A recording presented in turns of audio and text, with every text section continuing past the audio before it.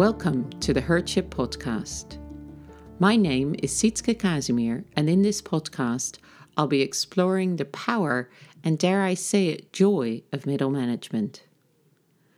Middle managers are best placed to see the reality of an organization and to create movement within it. I'll be sharing stories, practices, theory, and insights. The Herdship Podcast is your weekly reminder to seize the opportunities of the power of the middle.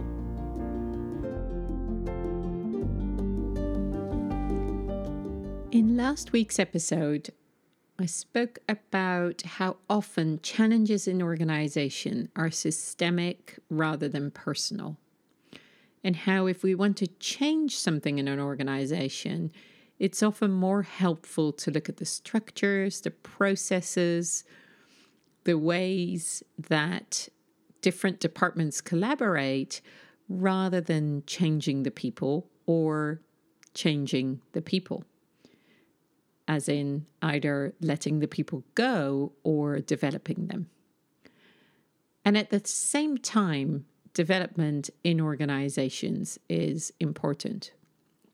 We need to develop ourselves and we need to help others develop so that we can keep meeting the needs of the organization, of the world around us, and of the shifting needs of customers of the organization.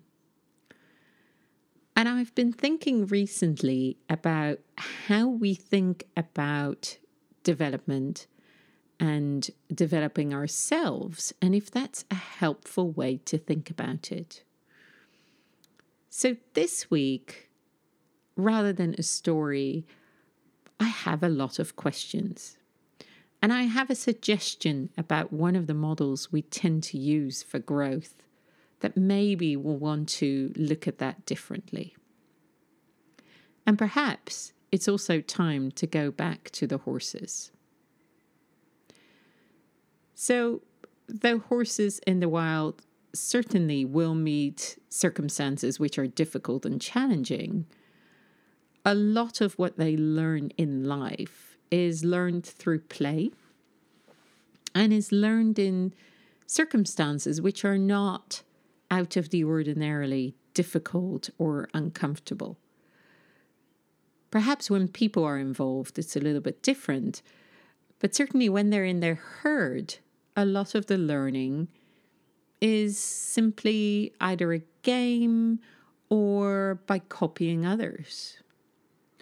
So we've just installed a new water system for our herd, where instead of us giving them water in buckets, they can now go and get their own water. And horses learn that very quickly.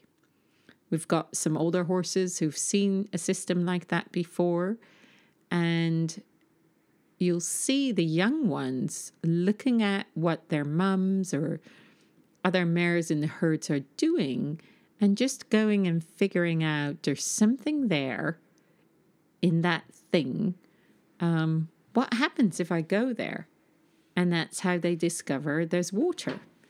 And then as they're drinking from the bucket, at one point, accidentally, as they'll take the last bits, they'll happen to push against the lever that brings the water in. And that first gives a shock, maybe a little bit uncomfortable, but then it gives the realization that actually they can find their own water.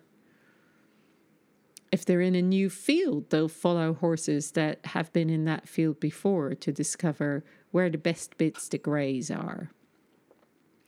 So though they might need to go out of what they do habitually when they get into a new environment, it doesn't necessarily have to be uncomfortable.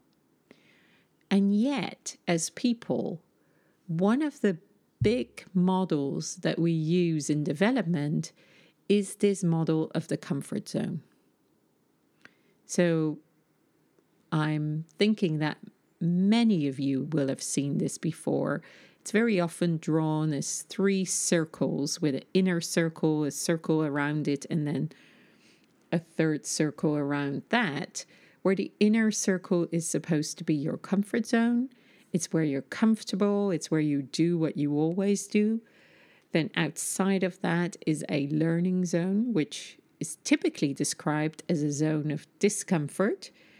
And outside of that is a panic zone, which is typically described as a zone which not only you are panicked, you will also no longer learn.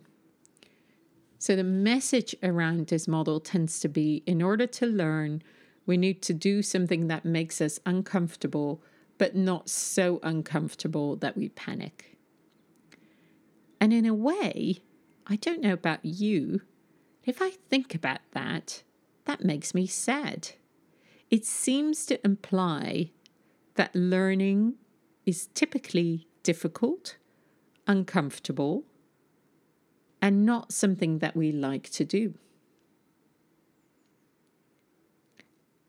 If we have the notion that in order to learn, we always have to go out of what is comfortable, then how much fun is it to learn? Now, horses, in order to learn, for instance, certain movement, the young horses will play. And through play, they'll figure out new ways to move themselves. They'll build strength so they can run with the herd. So why do we have to think of learning as always something that is uncomfortable? Might it not be more helpful if you thought of the ring in the middle as the things we do without thinking about them? Yes, they may be comfortable, although some may also be very uncomfortable. But more than that, they're the things we've always done and we always do. And the zone outside that, the learning comes when we try something new. And we might try that new thing by playing. We might try that new thing by doing something we really love. And sometimes it may be uncomfortable. It doesn't have to be. And sometimes it will be difficult. It doesn't have to be. But the learning isn't in the fact that it's either difficult or uncomfortable or a challenge. The learning is in that it's new. It's something we haven't done before. It's expanding our library, vocabulary, our way of doing things. How would it be if we thought of learning that way? How would it be if you thought of learning that way? As not something that you'd have to find difficult or hard or uncomfortable. It's something that expands your repertoire. And that can be really fun. That can be light. That can be joyful. What's the purpose of wanting learning to be connected to difficult and hard? What do we gain by that? That's the question I've been asking. Now I can see why we might play it the other way. Why we might want to point out, either to ourselves or to others, that difficult times serve something. And when something's hard, we're going to learn something. And it may be true. Sometimes it is. And that will have most power if that's something we realize ourselves. If I've gone through a hard time in my work or my life and then realize or decide that I will learn from it or have learned from it, then it can be a real boost. And if my manager tells me, oh yeah, you have to go through this difficult thing to learn, that doesn't work so well, does it? So can we learn from difficulty? Yes. Does learning have to be difficult? I would say no. What do you think? And is it helpful to think that if you try too much, you'd go into a panic zone? Probably not. So I've been wondering about this. Why can't we share that different perspective in organizations, that learning can actually be fun and light and easy? Why does it have to be hard?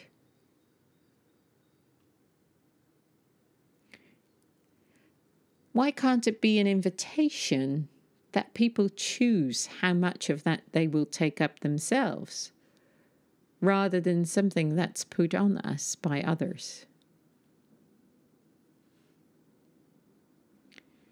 In my experience, the only development plans that are met are those that are designed by the people who are developing. I'll stand to be corrected if I'm wrong. And personally, I've never seen anyone who got a development plan given by someone else achieve that in a way that made both parties happy. Because true development starts with the person themselves. So this week, a set of questions rather than a practice. What do you believe about development for yourself? What do you believe about development for those who work for you?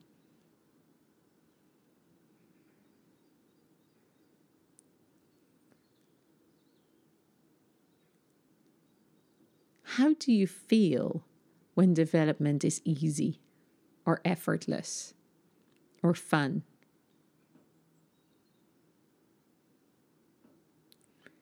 When was the last time you felt you really grew? Could be in your job, could be somewhere else, where you really could see that all of a sudden your habitual space had enlarged. You had more capacity for different behaviors, for different ways of doing things. How did that feel? And how would it be if we stopped thinking that development was hard or uncomfortable or difficult, and instead accepted that it can be fun, enjoyable, light, and effortless? I'm really curious what you think, and if perhaps we can reframe the comfort zone to our habitual zone, and the learning zone, which is still a helpful word, associated not to discomfort, but to joy and experimentation and lightness and newness. Perhaps play with that this week.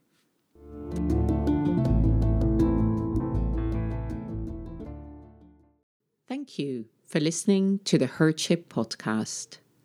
As I close, I have 3 requests and a thank you. First of all, I hope this podcast may have inspired you to try some new things. When you do, I'd love to hear from you. You can send any feedback, questions, comments, or suggestions for future episodes to podcast@herdship.com. That's herd like a herd of horses combined with the word ship. Secondly, if you enjoyed the podcast, please press the subscribe button so that further installments will show up automatically in your feed and you can tune in weekly. My third and final request is that if you liked it, please share this podcast with anyone you think might benefit from it too. As a thank you, you will find any resources, such as links to articles or books I have mentioned, and practices from this episode on herdship.com/podcast.